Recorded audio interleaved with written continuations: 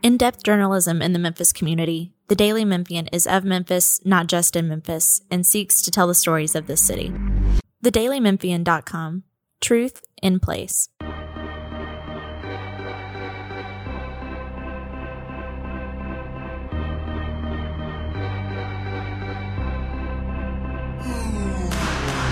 Welcome to the Daily Memphian Grizzlies podcast. We took a week off last week. There was so much news in Grizzlies world that we just couldn't keep up with it. You like for a podcast to have a little bit of shelf life, and things were changing so rapidly with a Mike Conley trade and a draft night trade and the draft. We couldn't quite keep up with that. So we took a week off. We're back this week. We're going to sort through the results of last week's NBA draft, and we're going to get ready for the start of free agency this weekend. I'm Chris Herrington, as always, and I'm welcomed by a return guest this week to help us make sense of it all. It is Peter Edmiston of The Athletic and Sports 56 WHBQ Radio. What's up? I am thrilled to be back at the Daily Memphian. Thank you for having me, Chris. So we last time I had you in here, I can't remember what we talked about, but we sort of made plans for you to come back before the draft to sort of talk about draft prospects and stuff. But then the Grizzlies got the second overall pick. There wasn't a whole lot to talk about. It was not anything. The draft really was a total non-event, other than your thought that the Grizzlies would probably end up doing something to get some other pick, and sure enough, they did. We didn't realize exactly how that would come about, but they certainly did. Yeah, I mean, if the Conley trade had happened earlier and we sort of knew there was a 23 pick out there, right, we would have had more time to sort of talk about prospects there, but that sort of came together pretty quickly. Let's look backward a little bit first, and then I want to spin ahead because the NBA calendar, the next big thing on the calendar is still looming, and that's free agency. But, you know, the Grizzlies sort of had four big boxes to check this summer, and they've checked three of them. They hired a coach, they traded Mike Conley, they conducted their draft, and so the last one's yet to come. Let's go back over the first three, though. Do you have any opinion or any sense on the coaching hire?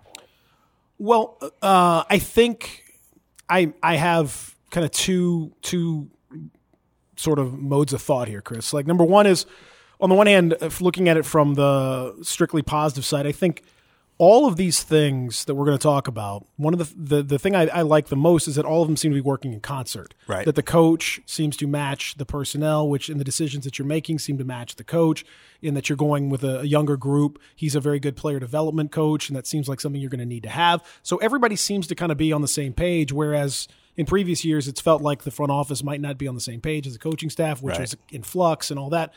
I do feel like that whole idea of partnership that they've talked about seems to be in effect, and you've seen it over the last week or so with the decisions they made, even going to the Brandon Clark and the whole thing we'll get into with the draft. That is all good. I don't really think we know anything about Taylor Jenkins as an in-game coach other than what we could surmise from Mike Budenholzer and from the systems that he ran in Austin under the Spurs rubric, and that's all just guesswork. You have no idea. I think we've learned over the years not to assume too much about assistant coaches based on the head coaches they worked for. I mean, Mark Ivoroni is a great example of that. Lionel Hollins can go. There's plenty of those examples. So on the positive side, I think all of that is really working in concert. My only negative is that I feel like we're in a bit of an echo chamber. There's a lot of homogeneity as far as the signing, the coach, the general manager now, the president, all of them from either Ivy League or extremely well-educated backgrounds. All of them came in through an internship program that then blossomed into something much greater. All of them seem to be conversant in this, I don't know whether it's Silicon Valley or corporate speak, but very corporate in terms of how they get things done. And I wonder if we're not seeing a little bit too much of the same with regard to how I get that you want to be on the same page, but I feel like we may be cutting out some outside possibilities, and we'll see with the other hires and assistant coaches. But it's a lot of samey same to me. To me, and I've made some of those points. To me, the risk in that area is more in season than off season. I'm someone who actually don't care that much about, from a player evaluation, roster management standpoint. When did you ever play? Were you hanging out in the musty gyms, whatever? I do think once you get in season, to me, it's more of a communication question. When you're communicating with players and you're sort of dealing with a flow of a season, I actually think, to me, like these sort of old school, new school things can be reconciled, and it probably gets overblown. But to me, people underrate the value of sort of the precision that comes from a legal background, business background, those kind of backgrounds. They underrate that as much as people underrate it the other way. And I think what we've seen in the roster management stuff this summer has been some precision, and we see the value in wanting to negotiate things all the way out and to sort of have that level of planning. And so I think I don't in terms of the coaching hire, I have no idea. I have no opinion on whether on the Taylor Jenkins hire. Based on what I knew, it's probably not what I would have done, but I was going on very, very partial information, right? But to spin it forward a little bit, if you look at the roster management stuff they've done, the Conley trade and the draft, I have very little criticism. I think everything they've done looks really smart in those areas. No, I mean, and that's why I'm of two minds. Like I think everything, I've been extremely positive about what they've done thus far. I think it's all been very well thought out, as you point out, very precise. The little details of the Mike Conley trade, to get yourself good protection, to allow yourself to either end up with a lottery pick in the next 2 years. Would anyone have been surprised if that trade had happened and the second it was just a 2020 lottery protected pick? And that was it. That's what I mean. Like I thought that's what I expected. I thought right? At best you might get the 2021, but to get what looks like a 2022 pick, even if that's a middle or late first round pick, that should be a stacked draft if all goes according to plan. So that has more value than your average mid to late sort of pick. Yeah, I mean that's a very good thing. The structuring of the deal to allow yourself to get a trade exception of potentially $25 million. That's interesting and useful for a team that is probably in bad contract acquisition mode. That gives you another weapon to use in that sense. So my issue with that is not with regard to what they've done, and I think you're probably right, as to where that's going to come into play. My issue is more of a long-term thing. I feel as though we are entering this sphere, and it's kind of something that was touched on in that whole analytics discussion, like Jalen Rose talked about. There's a racial component to it, I suppose, that needs to be discussed with regard to how are guys getting into the business, and how can they? If you have a team full of guys that were able to take year-long internships that essentially were, in Zach Kleiman's case, he paid to do it. In other cases, were paid little or nothing. You limit you limit the people that you're speaking with. You limit your population of potential hires. And in Memphis, especially with a city that is majority black, a city that has issues with poverty or low income, to me, these resonate more strongly. And I'm concerned about the composition of the front office as it pertains to that aspect of it long term. That's a different discussion. That's one, but I can't help but that's just been in my mind as we've been going through this process. Well, in terms of the conversation that came up around that Jalen Rose interview in the New Yorker, I think everything Jalen Rose said in the interview was on point. But I do think it's a more partial conversation than it's been presented as, in the sense we're sort of off tangent, but this is a good tangent to go down. And so, to me, it sort of conflated two different issues. They are overlapping and related issues, but they are not the exact same. One of them is what's the route for former players, and one of them is the issue of front office diversity. And those are related, but those are not the same thing, right? No, not necessarily. No. You want avenues for diversity in front offices among people who weren't former players, correct, right? Absolutely, yeah. I mean, you want, Masai Ujiri didn't play in the NBA, right? And or you want women, you want right. You want a player, different a racial diversity. You want an ethnic diversity if you can. I mean, and especially in a league that is so international now and is so multicultural now. I think that's an important component to have in your front office. It's not to say that you need to at the exclusion of everything else, but there is. To me, there's no avenue, and you see, and the Grizzlies have laid bare to me. And again, I had this conversation with Jason Wexler, privately. Like it's not like I'm not criticizing them or anything like that for what they've done. It's just, it is the current situation of candidates and how they get there. This has laid bare to me a potential problem and an area of concern for the NBA going forward. If you continue to move the metric of front office, the sort of skills that you need to be effective as a front office person, into an increasing area of machine learning and algorithms, which are a major component of what the Grizzlies are doing now in the back end of the front office. Areas where players who would normally be spending their time playing in those years where other people are getting their advanced education, their secondary degree, their master's, their PhD, whatever you need to get that done. To me, there has to be a component to help them, and there also has to be a component to people who can't start economically in the way that most people in front offices do. We have to figure out a way to bridge that if you're serious about actually diversifying. If you're not, then you can keep doing what you're doing. Well, this is why I think it's important to to understand there is a difference between the pathway of former. I'm not saying that it's a matter that former players have a pathway, but there is a difference between what barriers may or may not exist, or for former players to transition to front offices relative to the way it used to be. Correct. Yep. And the issue globally of diversity in front offices. Exactly. That's why I think those are separate things. And I think when you listen to that sort of quote unquote, I'll confess I've said this before, I don't like the word analytics as it applies to basketball. It's just such a catch-all. I think it's pretentious, and I think it's sort of a linguistic barrier in a way. But one of the things that struck me about that discussion was it talked about analytics, quote unquote, and really what it was talking about was the role of information, statistics, whatever, in evaluating players and implementing basketball strategy, right? That's what that discussion was about. And it applied that to the issue of working in front offices. And to me, that takes a fairly narrow view of what running an NBA team actually is now.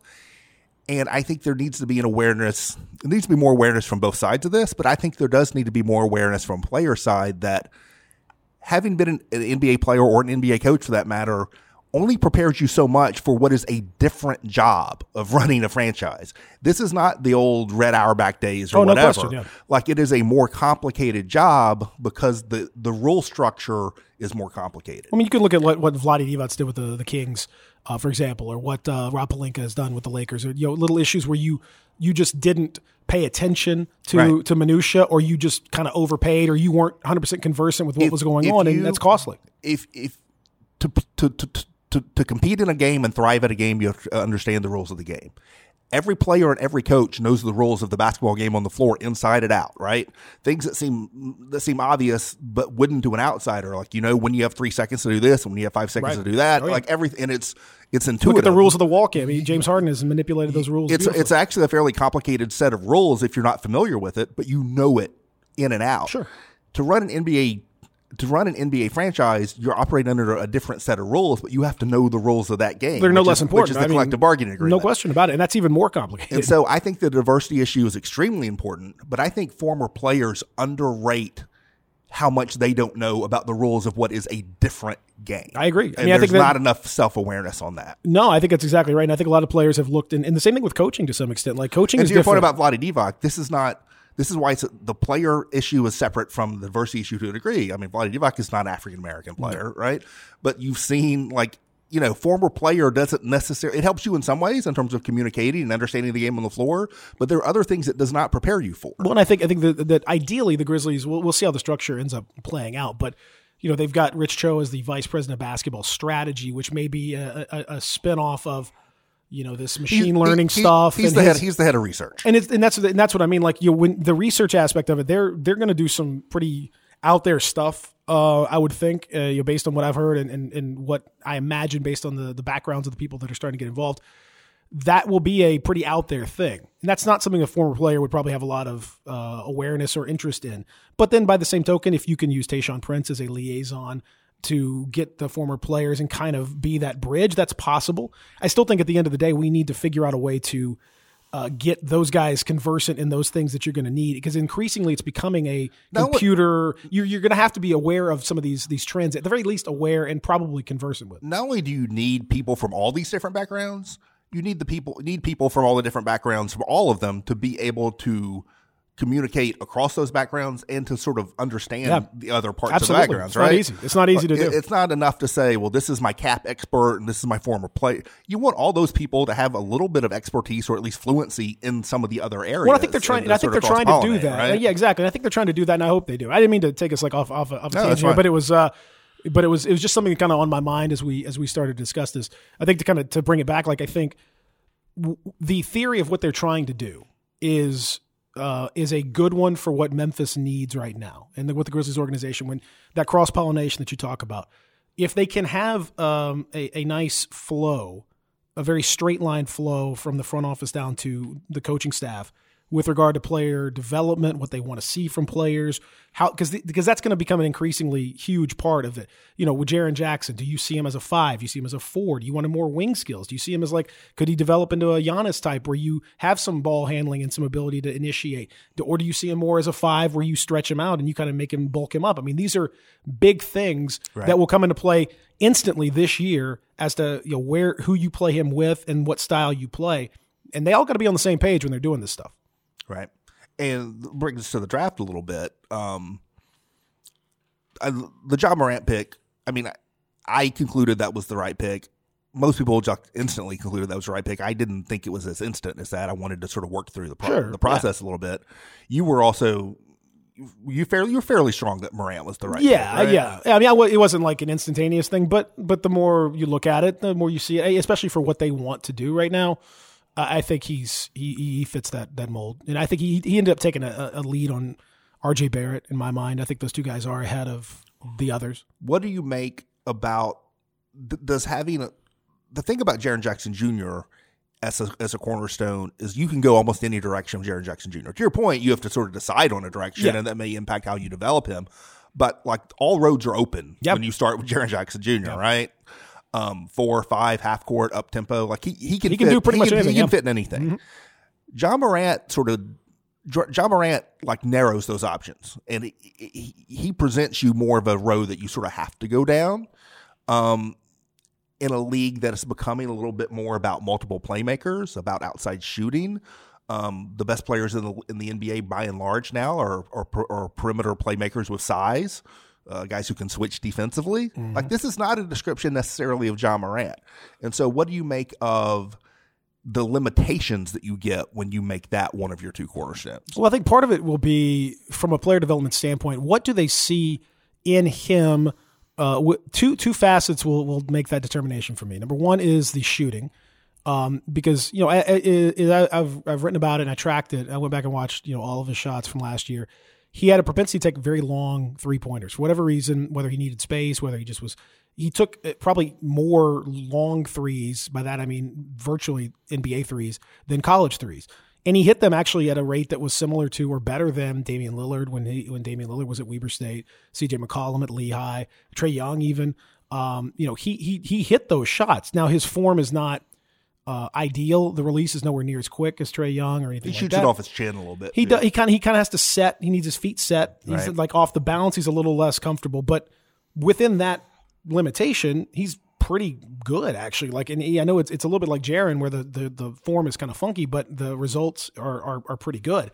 If you can develop a little bit off the bounce game and just a pull up, if you feel pretty comfortable getting a pull up because there was no mid range game for him at all last year, then that opens a lot of different doors for you. Now that would be to me where you need that Mike Conley, where you set that high screen, guy goes under, boom, pull up real quick. He doesn't really do that yet. So we'll see if that comes, that opens a whole different set of doors for him because he's so athletic that if you have to start respecting that, he's going to blow by everybody. The other thing is defense. Was his defense last year, which was abhorrent. He was a non-combatant for the most part. It was atrocious. I mean, at times it was, you get angry watching it what's happening? But as I watched those games, and you watch the full games, which I went back and watched a lot of actual full games, you see the load he was carrying. Oh yeah, on offense. There was nothing happening with Murray State offensively if he wasn't doing it. It just zero. I mean, and oftentimes he'd set up guys and they just blow these great shots. So I give him a little bit of a pass because that's a lot. You can't be impactful on both ends and play 38, 39 minutes like he was doing 40 minutes in a lot of the games. You can't do that. So was that he's got I am told, and again I'm not, but in high school AAU and all those things by people that my buddy Cole Zwicker, who's a big scout guy, other guys like that, they say it was okay. There's some good defense. It wasn't terrible. So I think maybe he's got the fundamentals. He's got good hands. He's got quick hands. Got pretty quick feet. I don't see him as a total disaster. Right. I think he could be better than Trae Young was, for example, this year on defense, but we don't know that because we haven't seen it. So if he can develop defensively and he get a little bit of a shot, I think I'm not foreclosing much of anything on Ja if he can do that, but those are two big ifs. So they made the trade, they made the Conley trade, and then part of that is they made the trade on draft night for Brandon Clark, who was slipping. So they've acquired Brandon Clark, who is a super athletic sort of rim run defense first, but a rim running. I guess you would call him a 4 next to Jaren Jackson. He's almost more of a 5 in some ways. You'd be sort of unconventional. He's a hybrid. Yeah, he's a hybrid. In the way you play them together. Not physically strong enough to be a 5 yet, I don't think. So on one hand, they just brought in Brandon Clark, and he's going to be 23 years old, so you would hope he's not a long-term project, right? He's like an instant rotation player. And the indications are, and we'll see what happens, but all the indications are that they are hoping to bring back Jonas Valanciunas on some kind of multi-year deal in July. What do you make of those two things in concert with each other and what it says about the Grizzlies going forward? See, this is where I'm kind of I'm interested to see how they do this, because to me at this point, now respecting the fact that you need to put out a roster that is, I mean, depending on what you want to do. If you want to go full on crazy rebuild, then you could put out whatever rosters you want at any given time. But if they're not going to do that, then they need to put out certain level of competence. If you're bringing back Jonas on a multi-year deal, and presumably if he's opting out, he wants a 4-year deal. I mean, he could have gotten an equivalent of a 3-year deal through extensions or whatever else. So that tells me he wants 4. If you're bringing him back on 4, I mean, the contract could probably be tradable. Maybe it declines. Maybe that helps you a little bit. But that still is an indication that you see this guy as a valuable piece, which means he's a 5, which means Jaren's a 4, because you're going to be bringing him back as a starter. You're not bringing him back as a platoon guy. So you might platoon a little bit, but you're still – so that then is another piece that pushes Jaren in a certain direction. That Clark, I think, is best suited in his first year to be a third big coming off the bench and all that, so that's fine. Right. But down the line, it still begs that question, Chris, do you see Jaren as a 5 or a 4? And I still think that's – because Clark is going to push Jaren to a 5, but Jonas pushes Jaren to a 4. So you have this little bit of a push-pull here, and – I don't think playing Jaren as a backup 5 while starting him as a 4. I don't love that, because I don't think that he didn't do well there last year. I think you're developing two different sets of skills. He was 19 years old last year. Well, that's true. I mean, you bring up an interesting question though. Do you need to lock in to one style of play in one quote unquote position with him and develop that with him, or is his strength his versatility, and do you want to allow that to continue to be a strength? I don't know what the answer to that is. I'm not. That's not a rhetorical question, right? No. I think that is their question, right now. Too. And so, is there? If the question is who is best to play with Jaren, is there a definitive answer to that question, or is that question optionality? Is that question you want a toolbox that has a big center if you want to play him that way, and you have a toolbox that's a guy who's more of a 4 energy guy who will allow him to switch to the 5. See, this is why I'm not.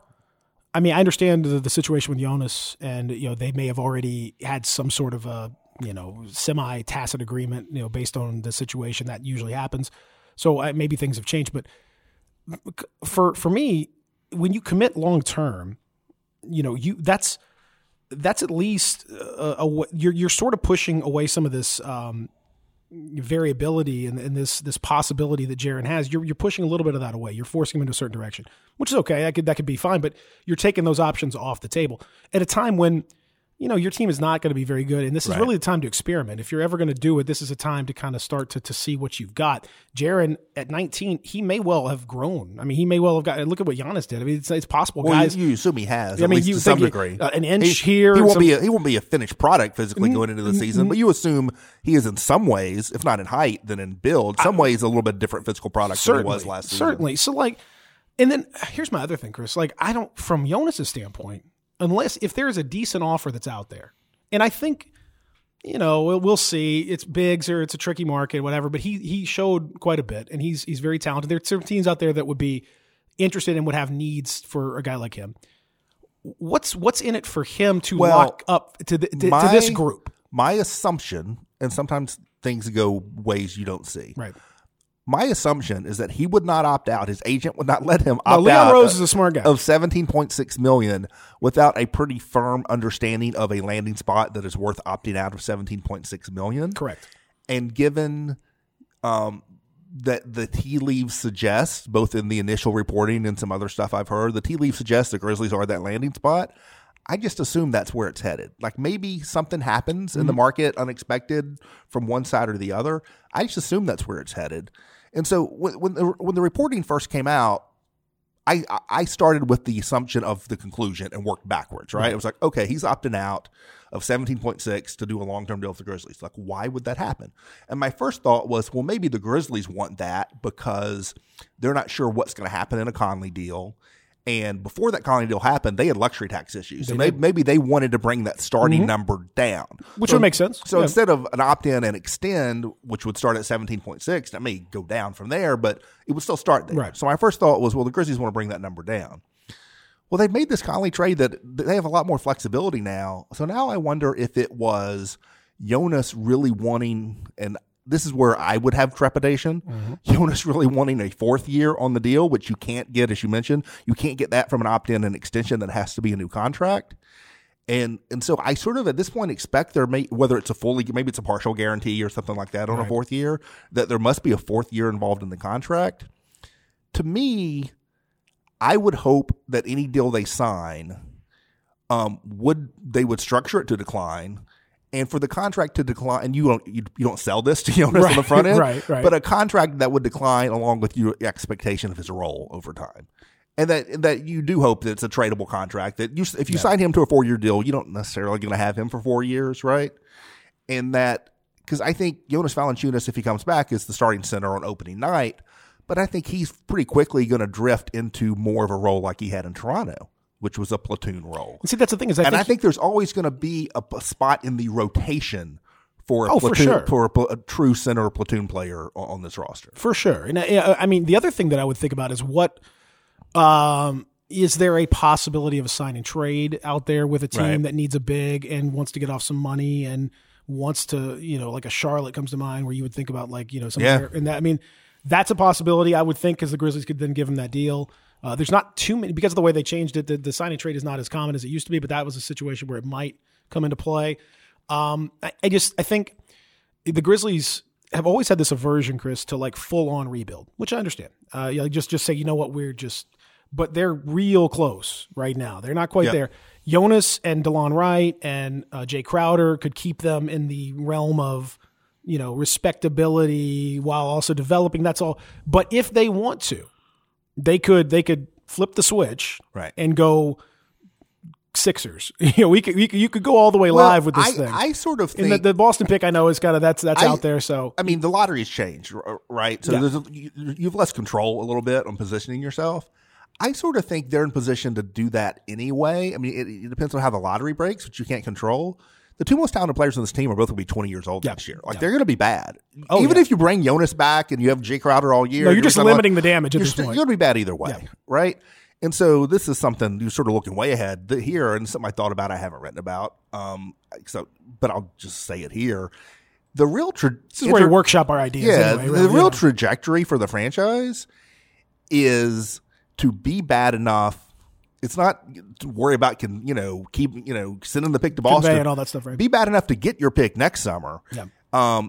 If you get a top 6 pick next summer, you will have had Jaren Jackson Jr., John Morant, and this top 6 picks 3 years in a row, and then you will go into next summer with massive cap space. And I'm not saying you got to be careful. I'm not saying go out and sign Chandler Parsons, but if you have your 3 core young players together and all this cap space, maybe a year from now you make some moves to try to get competitive next season. And this could be to me, it's like if you dip further now, the quicker you can zoom back up a year from now. Well, to keep this Daily Memphian related, I had this conversation with Jeff Calkins probably, I want to say 2 years ago maybe. It was a long time ago. I remember we were over at some function at the Tin Roof, one of those media things or something after a year. I don't know which year it was. But we were talking about this, and I kind of floated that very discussion that you're talking about. If you can thread the needle, it's not easy, right? And they got lucky this year, obviously. But if you can thread the needle and end up with 2 high-level lottery picks, and you can dip it down and then pop up in 2021 with an unprotected pick that is hopefully not as painful to give away as you might have thought originally. And again, the lottery luck comes into play there as well. You never know. But you have to treat that as a sunk cost. Right. You just have to go. They could be bad enough, Chris. If you're one of the 2 worst teams in the NBA, you guarantee to keep your pick. They could easily hit that. No, if they want to, they could easily do that. But my sort of point is, it's not even about like making sure you don't give a really bad pick to Boston in that next year. Right. It's getting to the point where you don't care. Because that's what I mean. It's a sunk cost. If you have your cores are really about 3 players now. They're not like 7, 8 players, right? And so if you have your core, if you have John Morant, lottery pick X next summer, Jaren Jackson Jr., like that's our core. That's the core of the Grizzlies team that we think will compete for a title in 3 years, 4 years, 5 years, whatever. You get those 3 players in place, then you're not caring about whatever the draft pick is, and now you're adding veteran role players, and you're like, okay, this is our team, and we're hoping it'll get better over time. But this is sort of it, right? Well, and that's the thing that's why you take on, if you can. That's where it makes me a little reluctant about the Jonas thing. It makes me a little reluctant about some of this stuff. I'm of the mind that you just kind of pull the ripcord right here, and you just say, look, let's do this thing. Let's hoover up. If Dallas needs a little extra space, let's take on Courtney Lee. Let's do whatever we got to do. If somebody else needs some space, let's bring these guys in. Let's just for the next couple of years, let's work on the core on the one hand, and that group that we're talking about. This year, you build Ja and Jaren, figure out their chemistry. Brandon Clark, maybe Dylan Brooks, see what he brings back to the table, that kind of thing. But then apart from that, your other, that's like one little mini team. The other little mini team is all these people that you're going to bring in and do whatever with, and maybe you win, maybe you don't, whatever. Do all these roster moves on the side. But you can sort of wheel and deal and do a little arbitrage here, as a lot of teams have done. And these guys showed in the last week or so, they're very skilled at this kind of thing. They can do this stuff. This is why you got to do that stuff. I endorse bringing Jonas back depending on the contract, right? Well, that's depending it. on Yeah, the contract. I agree. But this is why I am not. And I would bring DeLon Wright back depending on the contract. I would have a pretty firm ceiling. I agree. A pretty firm ceiling on what I would do. What's your ceiling on DeLon? Below mid-level. I would match. I would say 3 and 20. 3, 20, and 24. Something like that. I would not match a full MLE. Yeah. And he may get a full MLE. He might. And if he does, I'm going to find. I think they need a veteran point guard in the mix. But I'm going to see what I can get for $3 million or $4 million. Or again, he's 27. Same kind of thing with Jonas. Like these are older-ish, quote unquote, young players. But if I'm bringing Jonas back, and I'm signing DeLon Wright, or I'm signing someone in that $3-4 million or whatever range, whatever. Mm-hmm. I'm not in a hurry to do anything else. I'm not in a hurry to use a mid-level exception, or I almost don't want to even fill up my roster. I want to keep an open roster spot so I can. Because they got a little bit of a roster situation. They're going to have to deal with some stuff here. And in a rebuilding situation, I would almost want to have the financial flexibility to use that trade exception later in the season if a good opportunity arises. Absolutely. And B, have an open roster spot so I can just be cycling guys in and out and see if I can find Robert Covington like Philly did, right? That's the part of the process they should embrace, is being able to cycle. And they've been good at that. Like Bruno Cabot, they found guys in these sort of situations. So yeah, I think that's exactly what they need to be doing. That's why I think this free agency, it's going to be really interesting to see how they approach it and to see what their thought is on this. But they have so many different opportunities. I thought at one point the fan base, and we're running a little long, so we'll wrap it up here in a second, but I thought at one point when we finally got to the rebuild, which was going to happen at some point, that fans would sort of struggle with that. And I think fans are not going to struggle with that as much because of the manner in which it's happened, because you jumped up to 2 and you got John Morant. And people can see the John Morant, Jaren Jackson, we're off and all that. Where I do think it may be a little, as we get into the summer, people may struggle a little bit, some people, is this idea of you're not worried about plugging all your holes right now. And this is going to be the first season in 11 years that the Grizzlies are going to enter an offseason their goal is not to make the playoffs the next year. Because the past 2 years, they were bad, but they wanted to make the playoffs on the front end. Yep. Then they were in the playoffs 7 years in a row. And the last year before they got in the playoffs, they went 40-42, with Lionel's team. They were trying to be good that year. This is the first year where the mindset is not, oh my God, we don't have shooting, let's go trade for Troy Daniels. You're not signing a Garrett Temple or something, these kinds of things. You're not. And so it's not going to be like, hey, we don't have shooting. Like, who can we go sign with the mid-level? You're not worried about that. And here's the thing, Chris. This is where I would give some unsolicited advice to people at FedEx Forum. You guys have done an excellent job so far in starting this process of rebuilding. Right. But depending on how the next few weeks goes, you are going to need to communicate a little more openly and a little more fluidly about the long-term plan, because those questions that you bring up are going to be very logical from the fans. What are we doing? Why aren't we doing this? Why aren't we doing that? They can be answered. They don't have to be so paranoid about giving away all the trade secrets. You can sort of find a way to explain that this is a long-term rebuild without, specifically saying we're trying to lose games this year. You don't have to do that. And they can find a way. And I think they're going to need to do that. That's the next step. They've been good behind the scenes. I think very good, in fact. In front of the camera, not so much. All right, last question, quick response. Opening night starting lineup for the Grizzlies. Ja, Dylan, Kyle, Jaren, player, veteran center to be named later. Oh, you're predicting Jonas is not. I think here. Jonas is going to be. Could be Biombo, maybe even. I'm not crazy. I'm not as convinced Kyle Korver's going to be on this team. Are you doing Kyle Anderson? Yeah, Kyle Anderson. I think Kyle is off, and I think Jay Crowder will be on the team, but kind of coming off the shoulder. I don't know about Kyle. Yes, I'm going to. Let's say Kyle / Jay Crowder.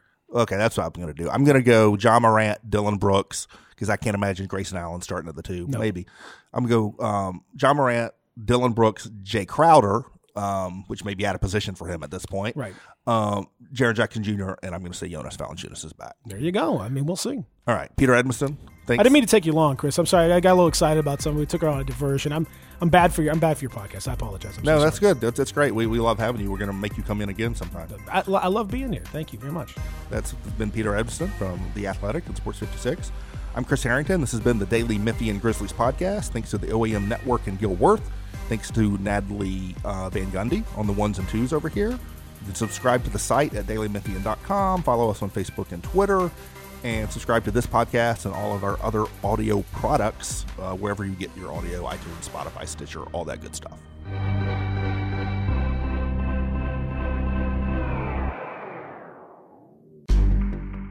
In-depth journalism in the Memphis community, the Daily Memphian is of Memphis, not just in Memphis, and seeks to tell the stories of this city.